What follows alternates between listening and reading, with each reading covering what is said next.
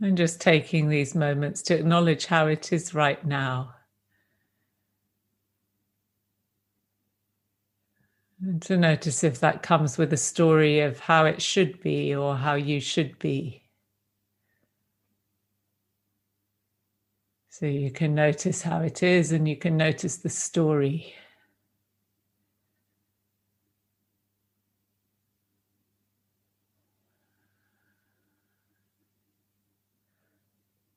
And just allow all that to be held in a friendly, compassionate awareness.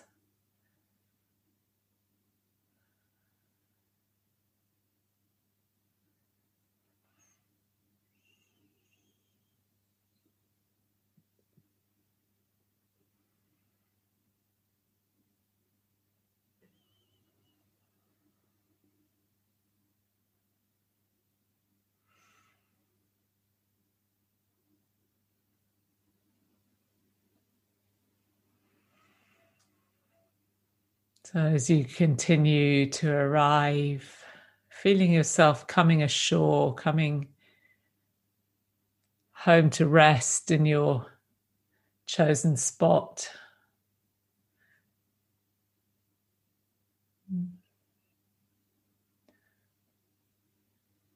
There's something about this gesture of just taking our seat, especially if we have a place where we tend to do that, that just sends a signal to the body and mind that, okay, now I can rest and regroup. So I have my setup here. I have my on my floor set up. I have my standing up doing qigong set up, and I have my armchair set up, which I'm in just now, which is all very lovely, but it's I was just noticing what a shifting target happiness is, because I couldn't get my cushions right. And now what funny creatures we are in that way. So I hope that your cushions are feeling right, just how you are, or good enough.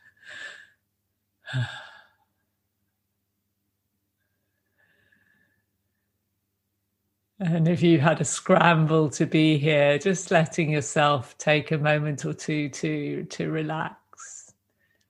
And if you've been waiting patiently and expectantly for the evening entertainment or Dharma nutriment, and just noticing that too.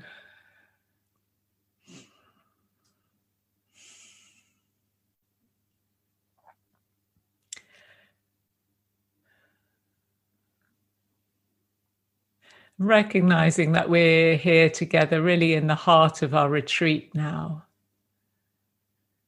We've been practicing together for more than 48 hours.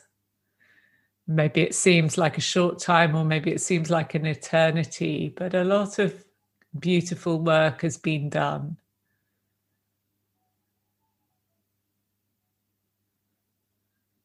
So just giving yourself some appreciation for that. And when it doesn't have to be yourself, just appreciating that, appreciating what you've brought to it, what the community's brought to it, what we've received from this tradition that's flowing through us all.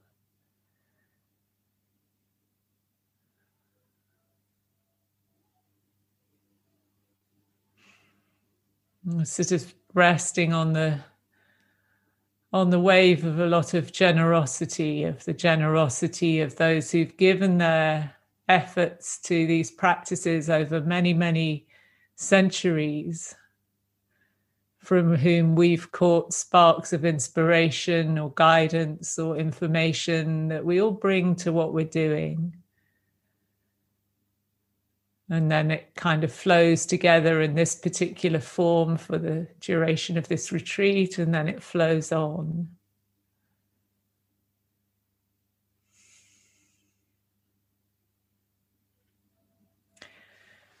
So I wonder how it's going for you. It was really nice to connect with some of you in the smaller groups this afternoon and to hear a little bit about what you're experiencing and how these offerings that Kirsten and I are making are touching you, and just the humanity that we all bring to this, and how easy it is to kick off our comparing minds with one another.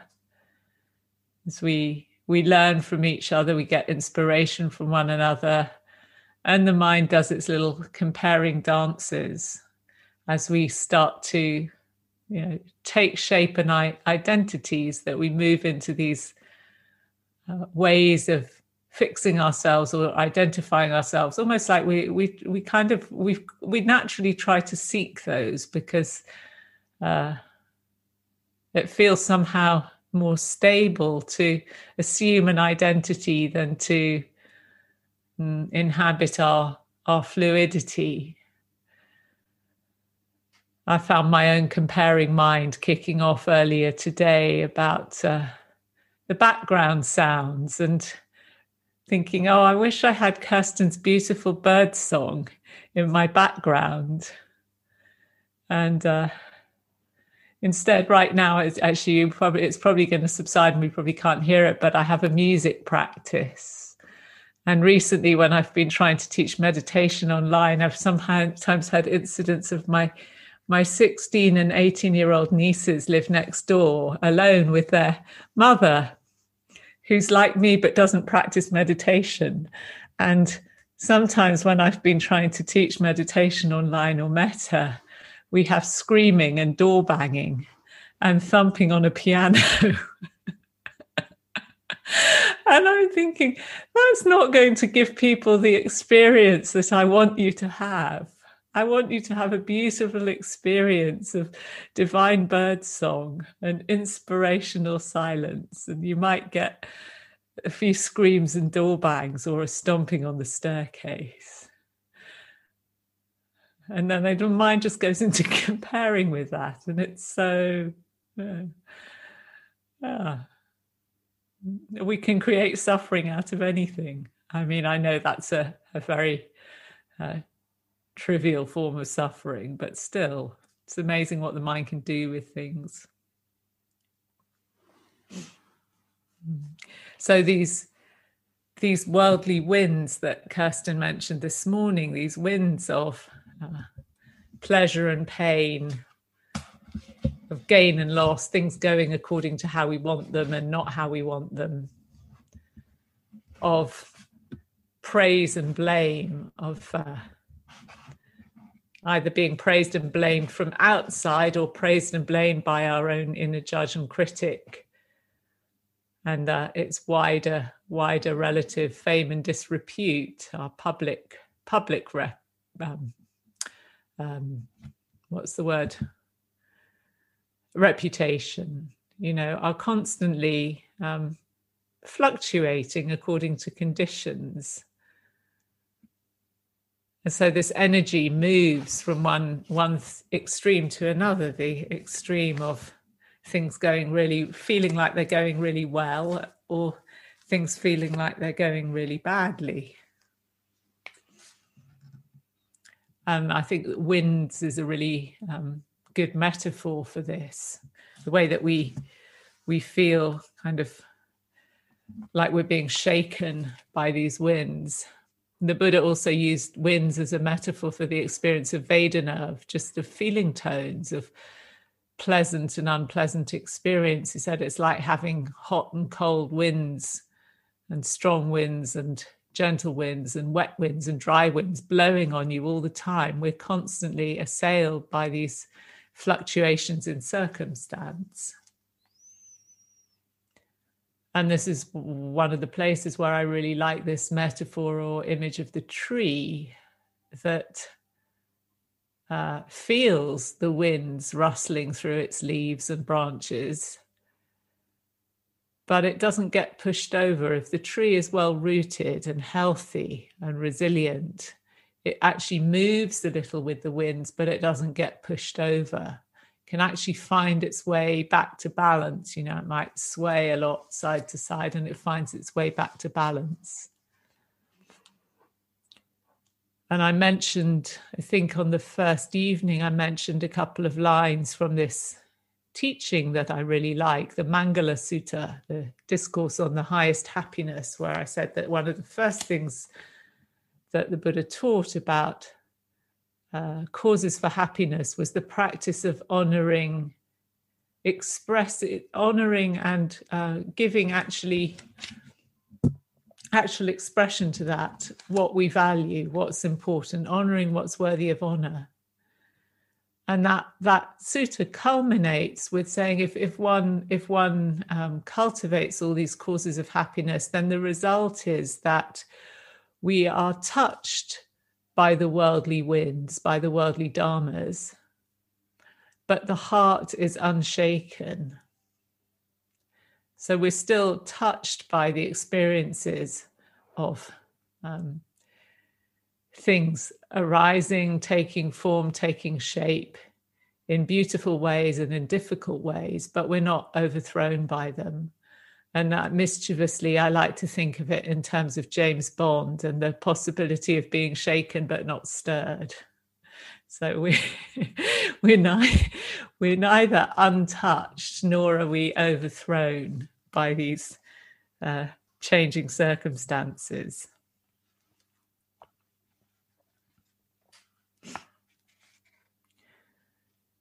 And Kirsten has really laid out this territory so beautifully for us. I don't know that I can't improve on what she's offered. So I'm just adding a few reflections of my own. And I also want to offer some images in a moment to you, and a longer poem that is actually one of my favorite Dharma texts of all time, which really speaks to this whole territory. Because I think some of us respond well to images and to poetry. And I hope that you might find that useful and nourishing for your heart.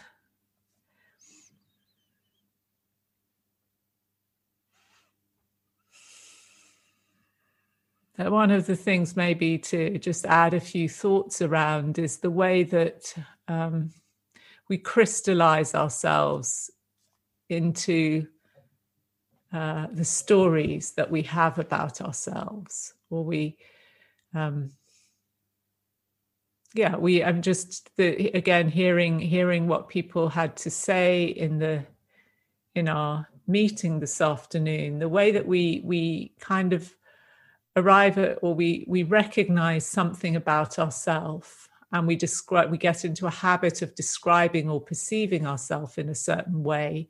And we start taking that on as an identity. And then we kind of live it as a self-fulfilling prophecy often, until we get so fed up with it, or something forces us to actually experiment with changing it, or experiment with what happens if I do otherwise, if I don't inhabit my story in that way.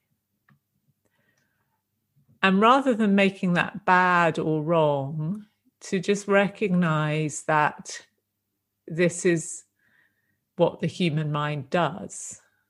And we are creatures of story making and meaning making. So one of my other favorite Dharma books is a book called The World is Made of, or current favorite Dharma books, because again, this is something that changes, is a short book called The World is Made of Stories by the American Zen teacher David Loy, that just talks about this phenomenon of the way that everything that we can say about or use to define ourselves in the world is actually a story, and that stories are built on layers and layers of other stories. And we need them and they're useful, but we hold on to them in the wrong way. We take them as having more solidity and substance than they actually deserve. So the story of who I am and how I am, rather than taking it as an absolute truth, maybe seeing it more like a suit of clothing that we put on that in a certain circumstance may be appropriate. But in other circumstances, it becomes either like a suit of armor or a trap for us. And when we find ourselves inhabiting a particular story, we can ask, well, who do I become when I inhabit this story? And what are the consequences of inhabiting this story? And we can get really confused about, well, is it true or is it not true?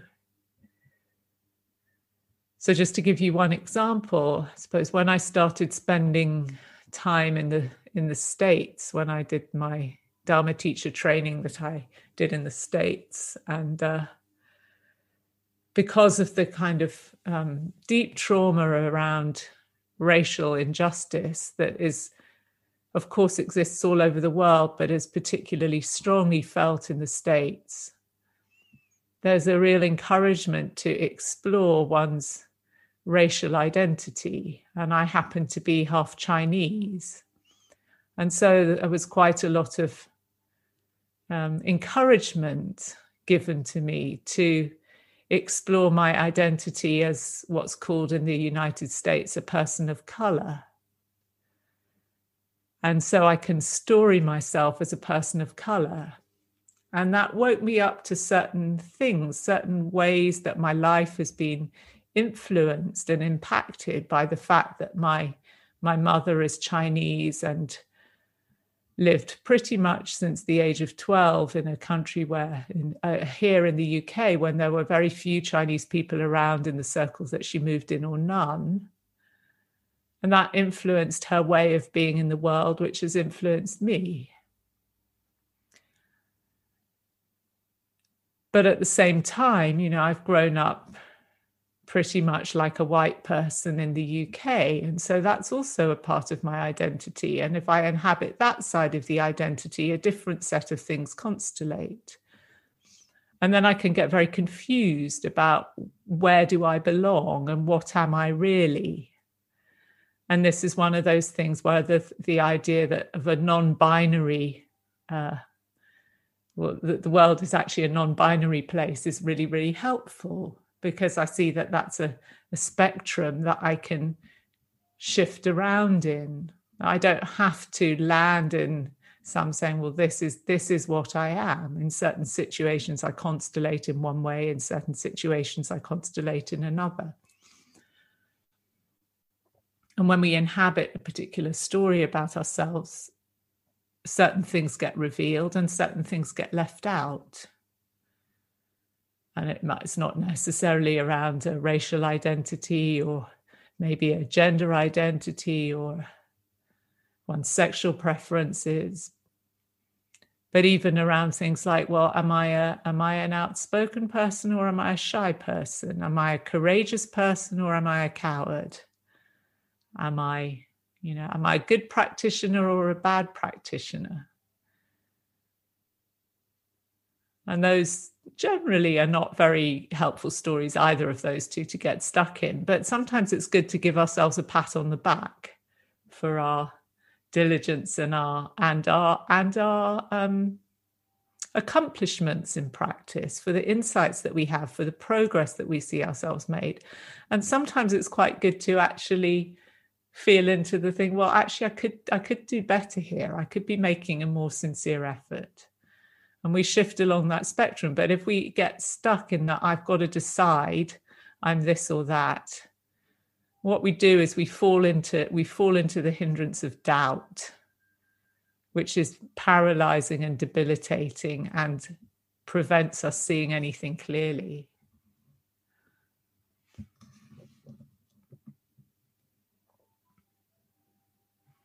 So when we find ourselves inhabiting a story, just an invitation to notice that's what's happening, and to notice, is the story serving us at the moment? And are we taking it to be the whole of reality, or do we have a kind of fluid, kindly, as we said earlier, non-aggressive relationship to the story that we find ourselves inhabiting?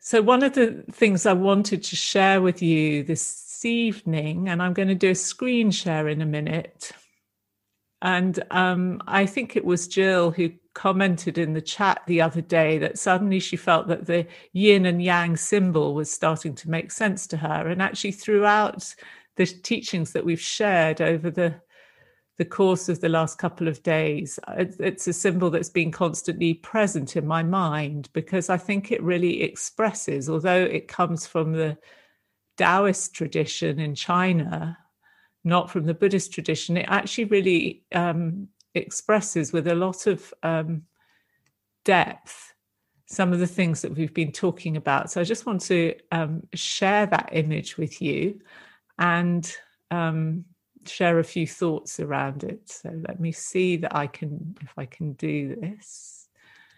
Yes. What I don't know how to do is to share that and to still be visible to you too. So we might just have this and okay, can do this there.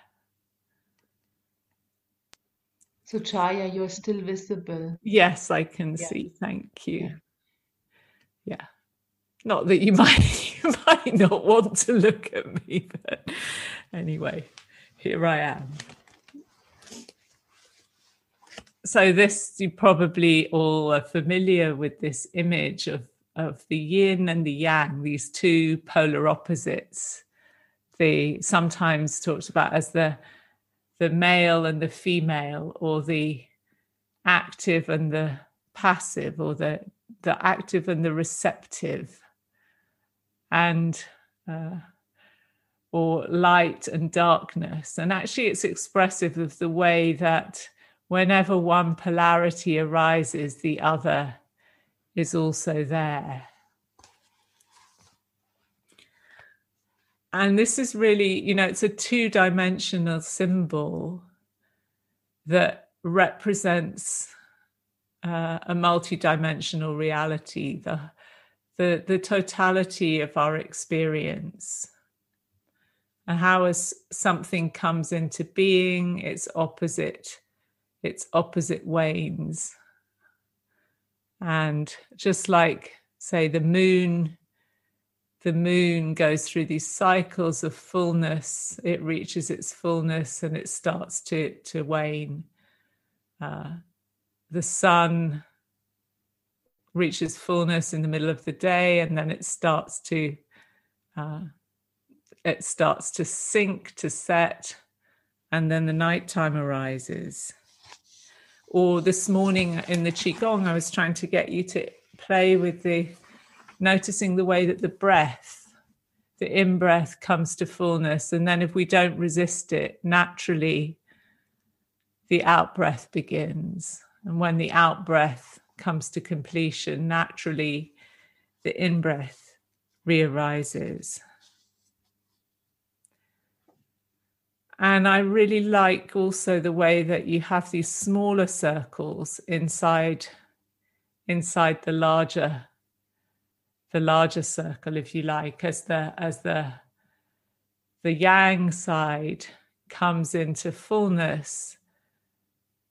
At its completion, the yin starts to re-emerge. So it's like where the shadow side becomes fullness, the light becomes full, the light starts to re-emerge from within it. When we become really quiet, when we really drop into silence and stillness, that silence and stillness is not a barren silence and stillness. It's actually pregnant with possibility. As Kirsten shared that beautiful quote from Nagarjuna, translated by Stephen Batchelor, were emptiness not possible, nothing would be possible. But because emptiness is possible, everything is possible.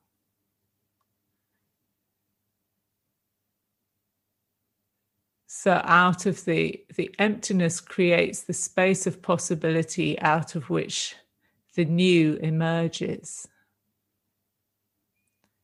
And on the other side, when something comes to fullness, to completion, it returns to rest.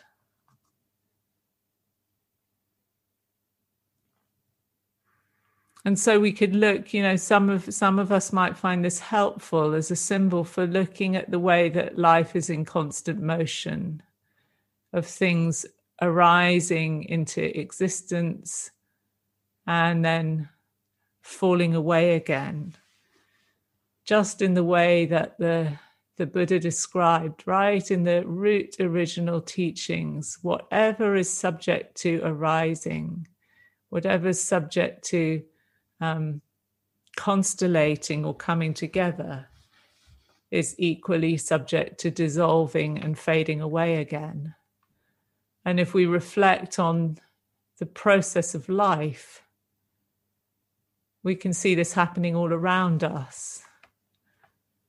But what happens is that we jam it up with our grasping and our resisting, with our wanting and aversion, rather than trusting that actually things will come back into balance without our needing to control. And so part of the dance of our practice is learning to flow with this natural waxing and waning of states of mind, rather than, so suppose, we are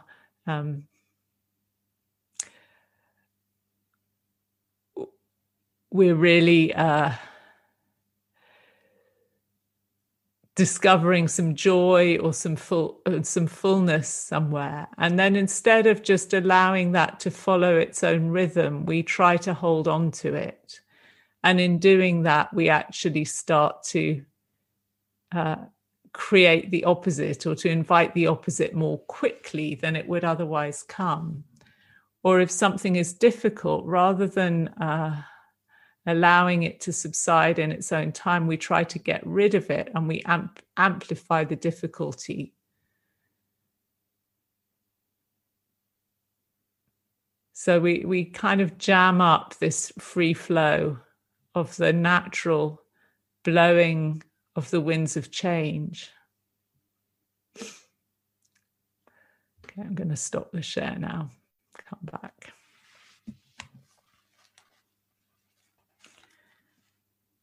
So this middle way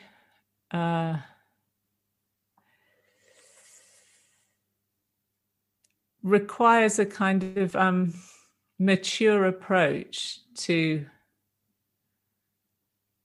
relating to pleasure and pain. The middle way between the extremes of self-mortification, self-denial, and self-indulgence. So there is a kind of renunciation involved in walking the middle way.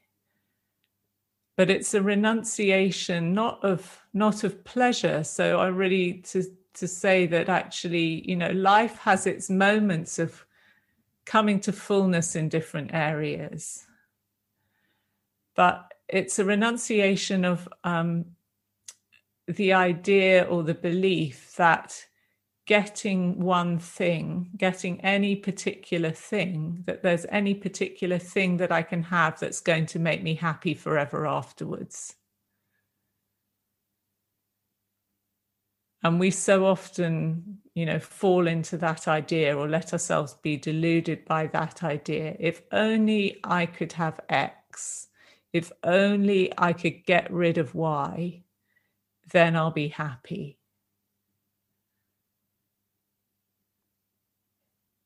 If only I could get rid of this pain in the body, then I'll be happy. If only I could have this bar of chocolate.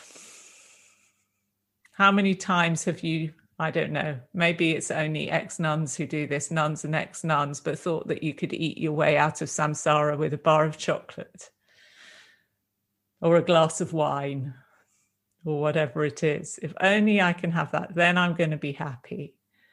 And the goalposts of our happiness keep shifting. Yeah.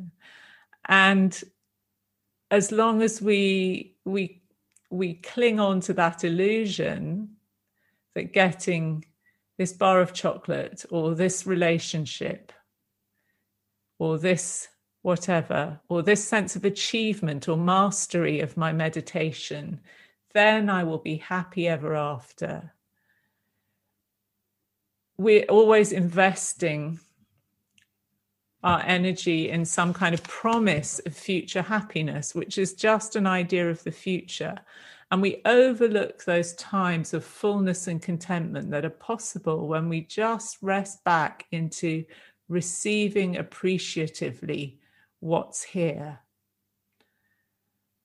And we can receive appreciatively even when things are imperfect, because it's not in the things that the contentment is, but in the appreciative reception, in that resting back, in that releasing the grasping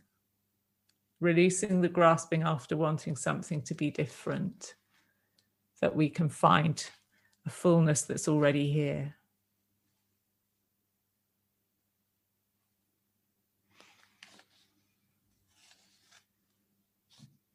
And there's something about that is a very gentle approach, a fluid approach to being alive. And there's also something powerful and strong in that. So in terms of, the things that the challenges that we face as individuals and collectively as a society, when we become less rigid, and again, this is just echoing what we've already been saying, that actually opens up the space for creativity. If you think of a martial artist, or I've been talking again in the Qigong about, reserving some elasticity for ourselves by not going to our extreme. We reserve some elasticity and then we can move with more power and more effectiveness.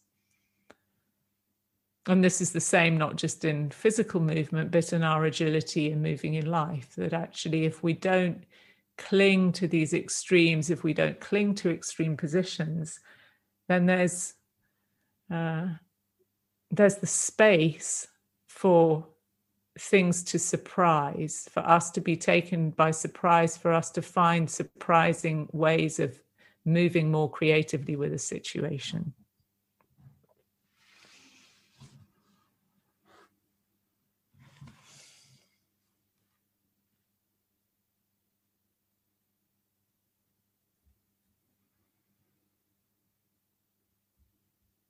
Okay, I'm just thinking, what else do I really want to say? What shall I reserve for the morning? As I've talked more than I thought. Just to say again, and this is coming back to something I said this morning about, here we are with this predicament that things are constantly changing, and yet we want to find some kind of stable ground. So where is the stable ground in all of this? Where is our refuge? And I would like to suggest that our refuge is in awareness, in the awareness that knows and sees and appreciates the way things are. This is actually really maybe at a profound level what it means to take refuge in the Buddha, the one who's awake, the one who knows, the awake mind. So that which knows change is unchanging. That which knows change is steady, stable. So with our practice, we start to develop, to cultivate, to strengthen this refuge in awareness.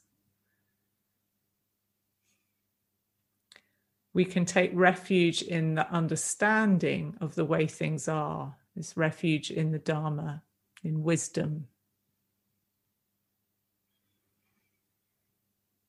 So the understanding that when we grasp onto something that's changing, it's not going to provide us with lasting satisfaction, but recognizing that when we release, when we let go, that actually there's a peacefulness in doing that.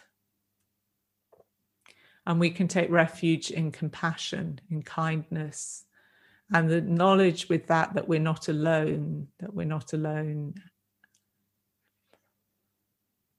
Refuge in Sangha, in community. There are many other people who are waking up and have woken up to this way of being in the world, to this way of perceiving, to this way of experiencing reality and the way of trusting it. So these are the things that provide some solid ground, rather than these shifting goalposts of my happiness, that my cushions are arranged right, that my relationships are working out, that my chocolate supply is perfect, and that I've eaten not too much and not too little of my chocolate supply, and so forth. That my body is doing the things that I want it to do. Because as we get older, they sure don't. Some of us taste that reality sooner than others, but it comes to all of us. So what are we going to take refuge in?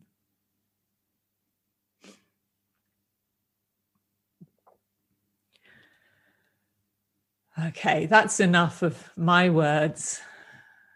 And I want to share a reading with you, but maybe you might want to just have a little stretch or move or something before I do that, because we've been still for a while. And then I'll share the reading, and then we'll have a little time for meditation.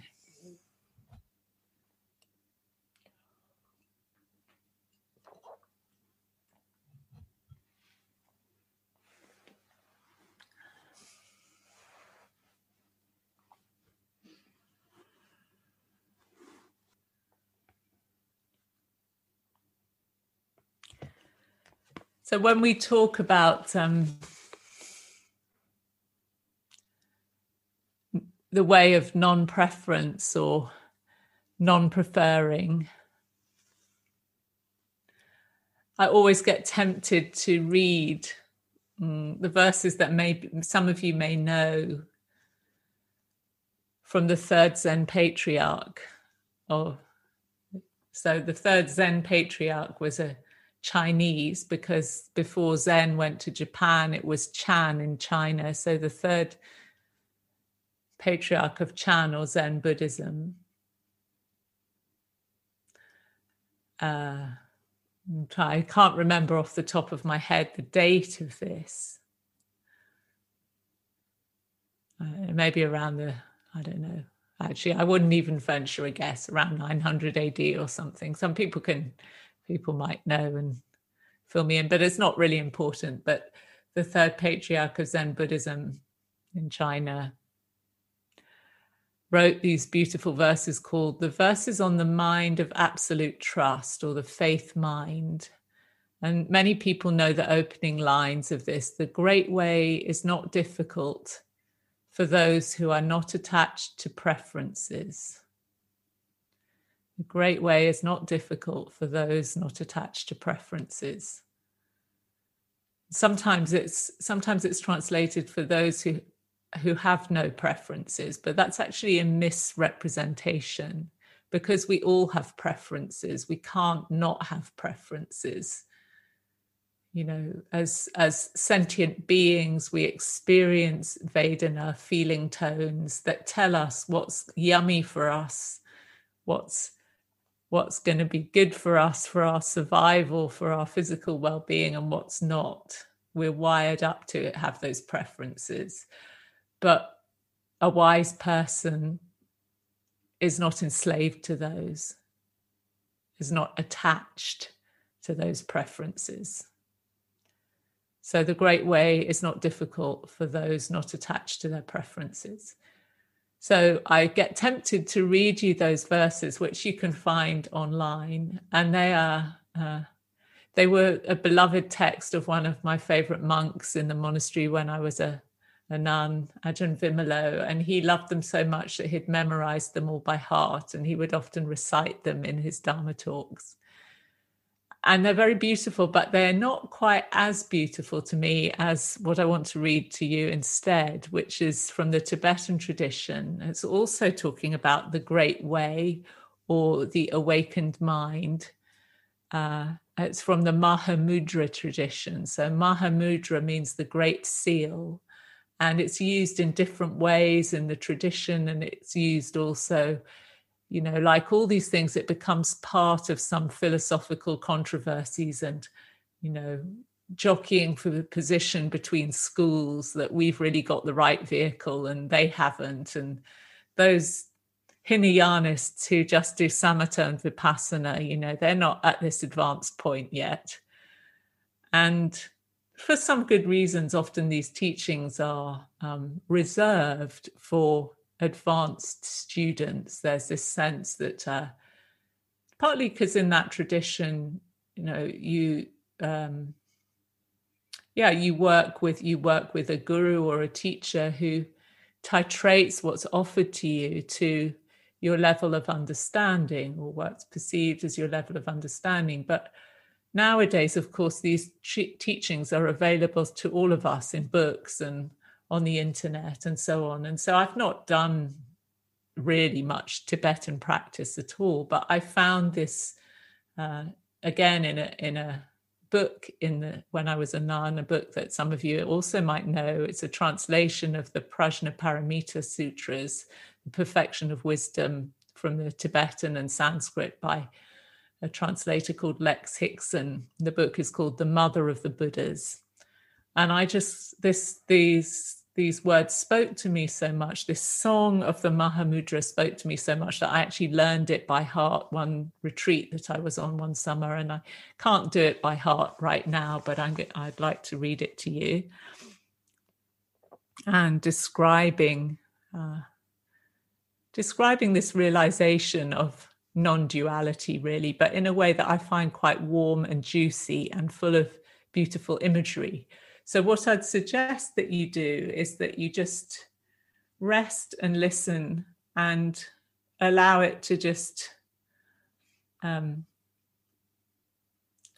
percolate in your awareness, and don't sort of think about trying to figure it out. But if any of the images or the words speak to you, just let them soak in. And there are many bits of it that I've found as a kind of really helpful over the years as an inspiration for practice, or an encouragement for my practice, or to give a little steer to my practice.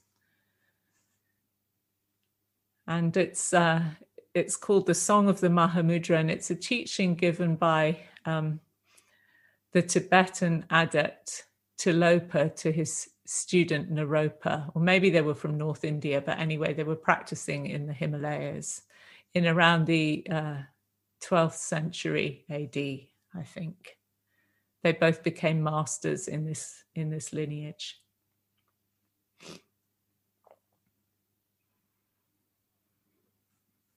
So this is how it goes. Mahamudra being the awakened mind. Mahamudra, the royal way, is free from every word and sacred symbol. For you alone, beloved Naropa, this wonderful song springs forth from Tilopa as spontaneous friendship that never ends. The completely open nature of all dimensions and events is a rainbow always occurring, yet never grasped. The way of Mahamudra creates no closure. No strenuous mental effort can encounter this wide open way. The effortless freedom of awareness moves naturally along it. As space is always freshly appearing and never filled, so the mind is without limits and ever aware. Gazing with sheer awareness into sheer awareness, habitual abstract structures melt into the fruitful springtime of Buddhahood. White clouds that drift through blue sky, changing shape constantly, have no root, no foundation, no dwelling. Nor do changing patterns of thought that float through the sky of mind. When the formless expanse of awareness comes clearly into view, obsession with thought forms ceases easily and naturally.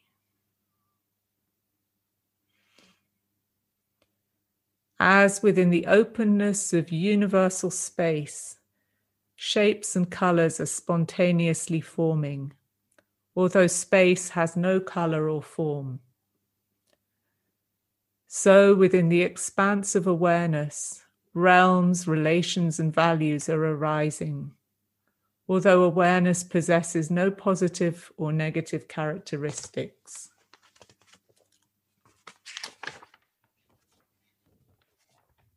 As the darkness of night, even if it were to last 1,000 years, could not conceal the rising sun, so countless ages of conflict and suffering cannot conceal the innate radiance of mind.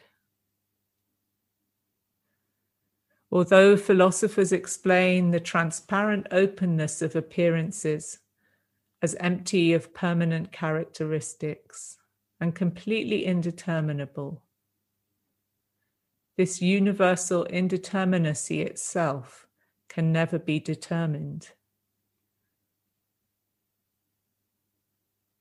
Although sages report the nature of awareness to be luminosity, this limitless radiance cannot be contained within any language or sacramental system. Although the very essence of mind is to be void of either subjects or objects, it tenderly embraces all life within its womb. To realize this inexpressible truth, do not manipulate mind or body, but simply open into transparency with relaxed, natural grace, intellect at ease in silence, limbs at rest in stillness like hollow bamboos. Neither breathing in nor breathing out with the breath of habitual thinking. Allow the mind to be at peace in brilliant wakefulness. This is the royal wealth of Mahamudra, no common coin of any realm. Beloved Naropa, this treasure of Buddhahood belongs to you and to all beings.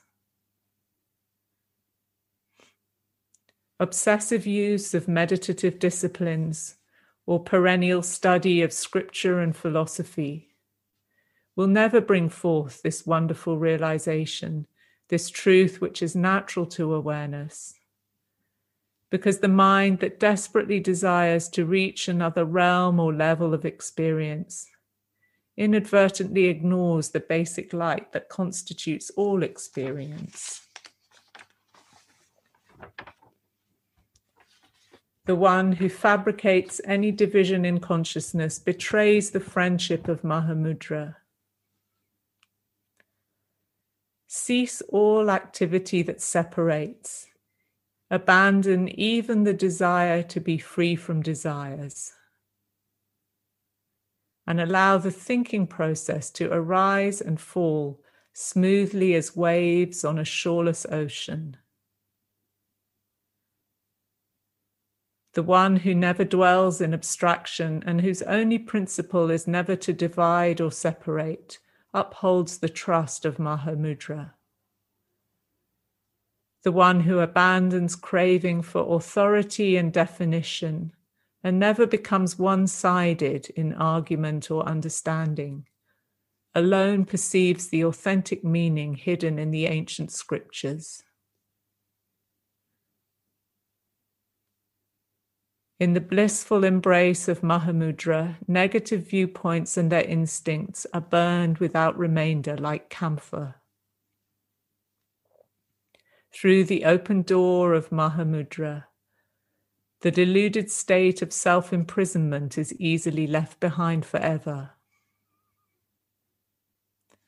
Mahamudra is the torch of supreme liberty, shining forth through all conscious beings.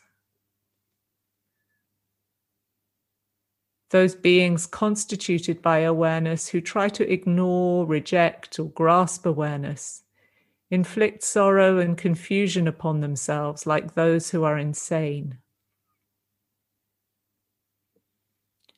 To be awakened from this madness, cultivate the gracious friendship of a sublime sage of Mahamudra, who may appear to the world as mad. When the limited mind enters blessed companionship with limitless mind, indescribable freedom dawns. Selfish or limited motivations create the illusory sense of imprisonment and scatter seeds of further delusion. Even genuine religious teaching can generate narrowness of vision. Trust only the approach that is utterly vast and profound.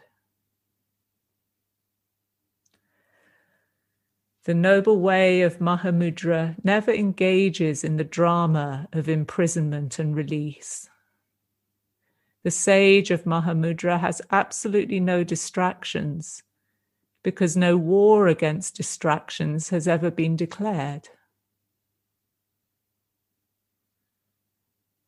This nobility and gentleness alone, this non-violence of thought and action, is the traceless path of all Buddhas. To walk this all-embracing way is the bliss of Buddhahood.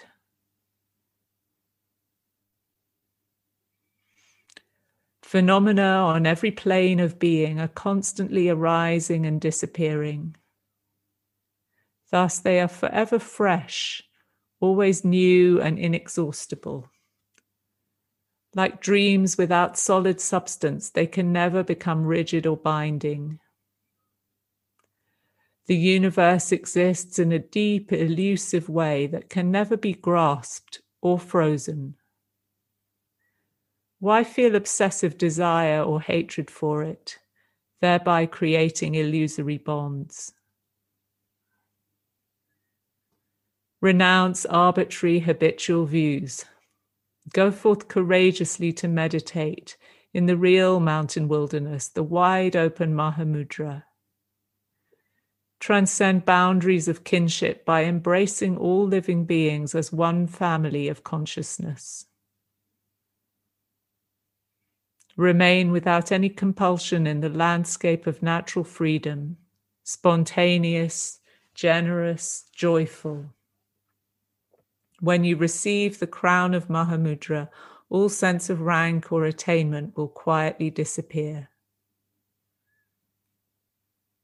Cut the root of the vine that chokes the tree, and its clinging tendrils wither away entirely. Sever the conventionally grasping mind, and all bondage and desperation dissolve. The illumination from an oil lamp lights the room instantly, even if it has been dark for eons. Mind is boundless radiance. How can the slightest darkness remain in the room of daily perception? But one who clings to mental processes cannot awaken to the radiance of mind. Strenuously seeking truth by investigation and concentration, one will never appreciate the unthinkable simplicity and bliss that abide at the core. To uncover this fertile ground, cut through the roots of complexity with the sharp gaze of naked awareness, remaining entirely at peace, transparent and content. You need not expend great effort nor store up extensive spiritual power.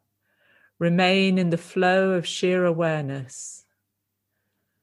Mahamudra neither accepts nor rejects any current of energy, internal or external. Since the ground consciousness is never born into any realm of being, nothing can add to or subtract from it. Nothing can obstruct or stain it. When awareness rests here, the appearance of division and conflict disappears into original reality. The twin emotions of anxiety and arrogance vanish into the void from which they came. Supreme knowing knows no separate subject or object. Supreme action acts resourcefully without any array of instruments. Supreme attainment attains the goal without past, future, or present. The dedicated practitioner experiences the spiritual way as a turbulent mountain stream tumbling dangerously among boulders. When maturity is reached, the river flows smoothly and patiently with the powerful sweep of the Ganges. Emptying into the ocean of Mahamudra, the water becomes ever-expanding light that pours into great clear light, without direction, destination, division, distinction, or description.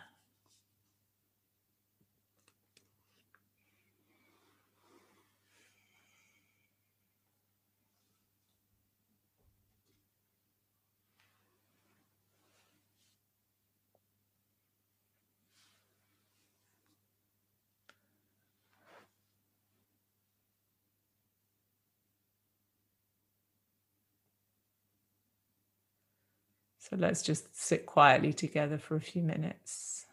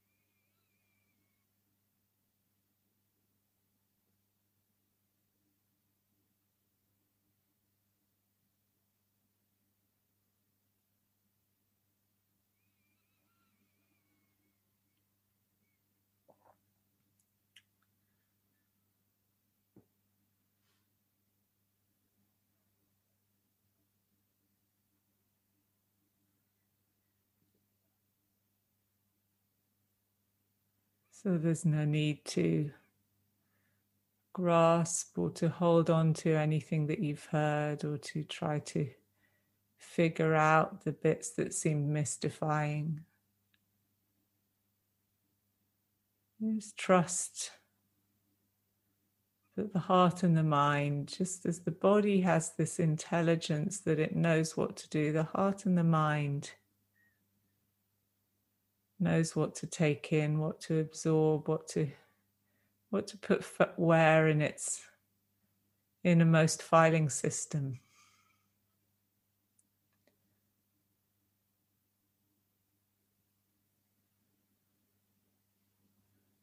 And that the fathoming of these kinds of teachings is something that happens over many years, maybe even many lifetimes of practice, as they reveal new layers of meaning to us.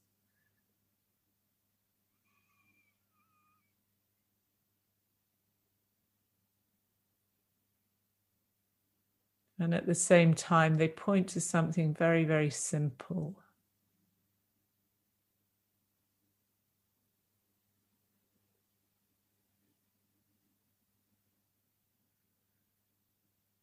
There's something I love about the simplicity of the very earliest Buddhist teachings.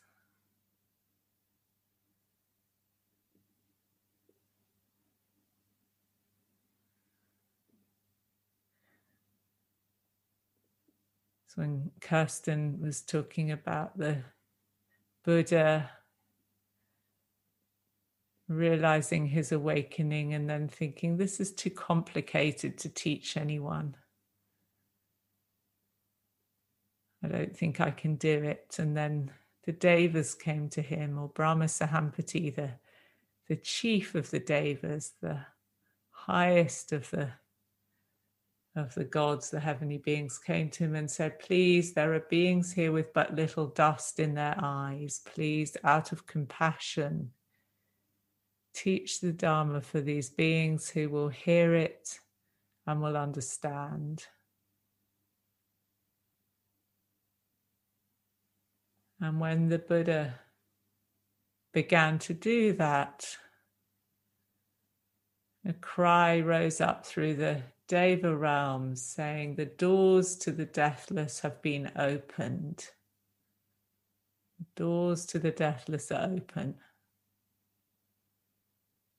And this door is always open, and in any moment we can walk through it.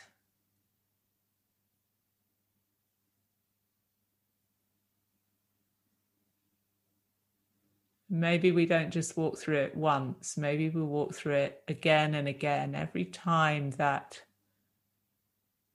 a little bit of clinging is released, a little bit of confusion is let go of, a little bit of suffering dissolves.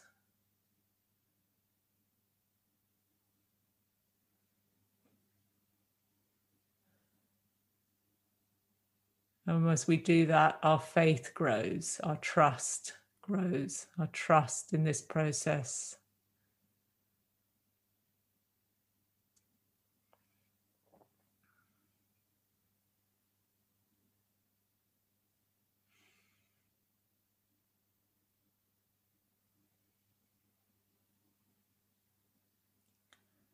Another beautiful, beautiful line from the Mula Sutta. The root of all things, yielding deliverance as essence are all things.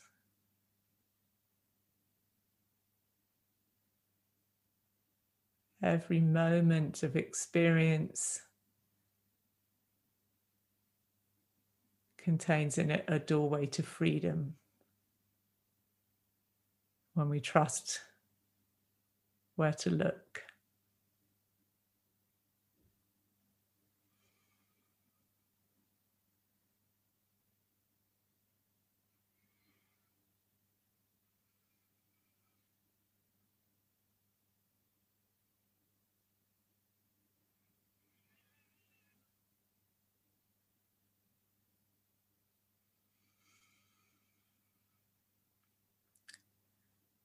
So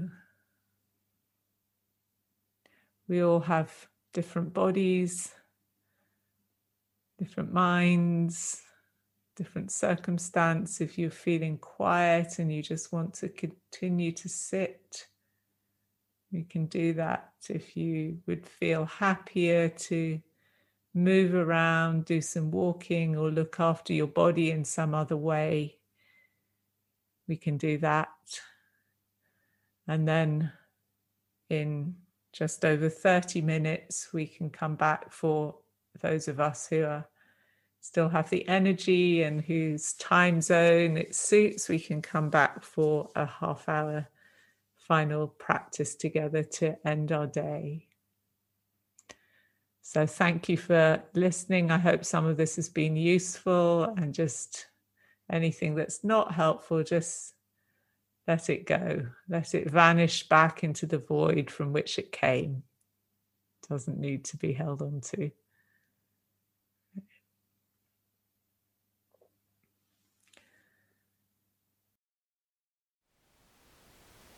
Thank you for listening. To learn how you can support the teachers and Dharma Seed, please visit dharmaseed.org/donate.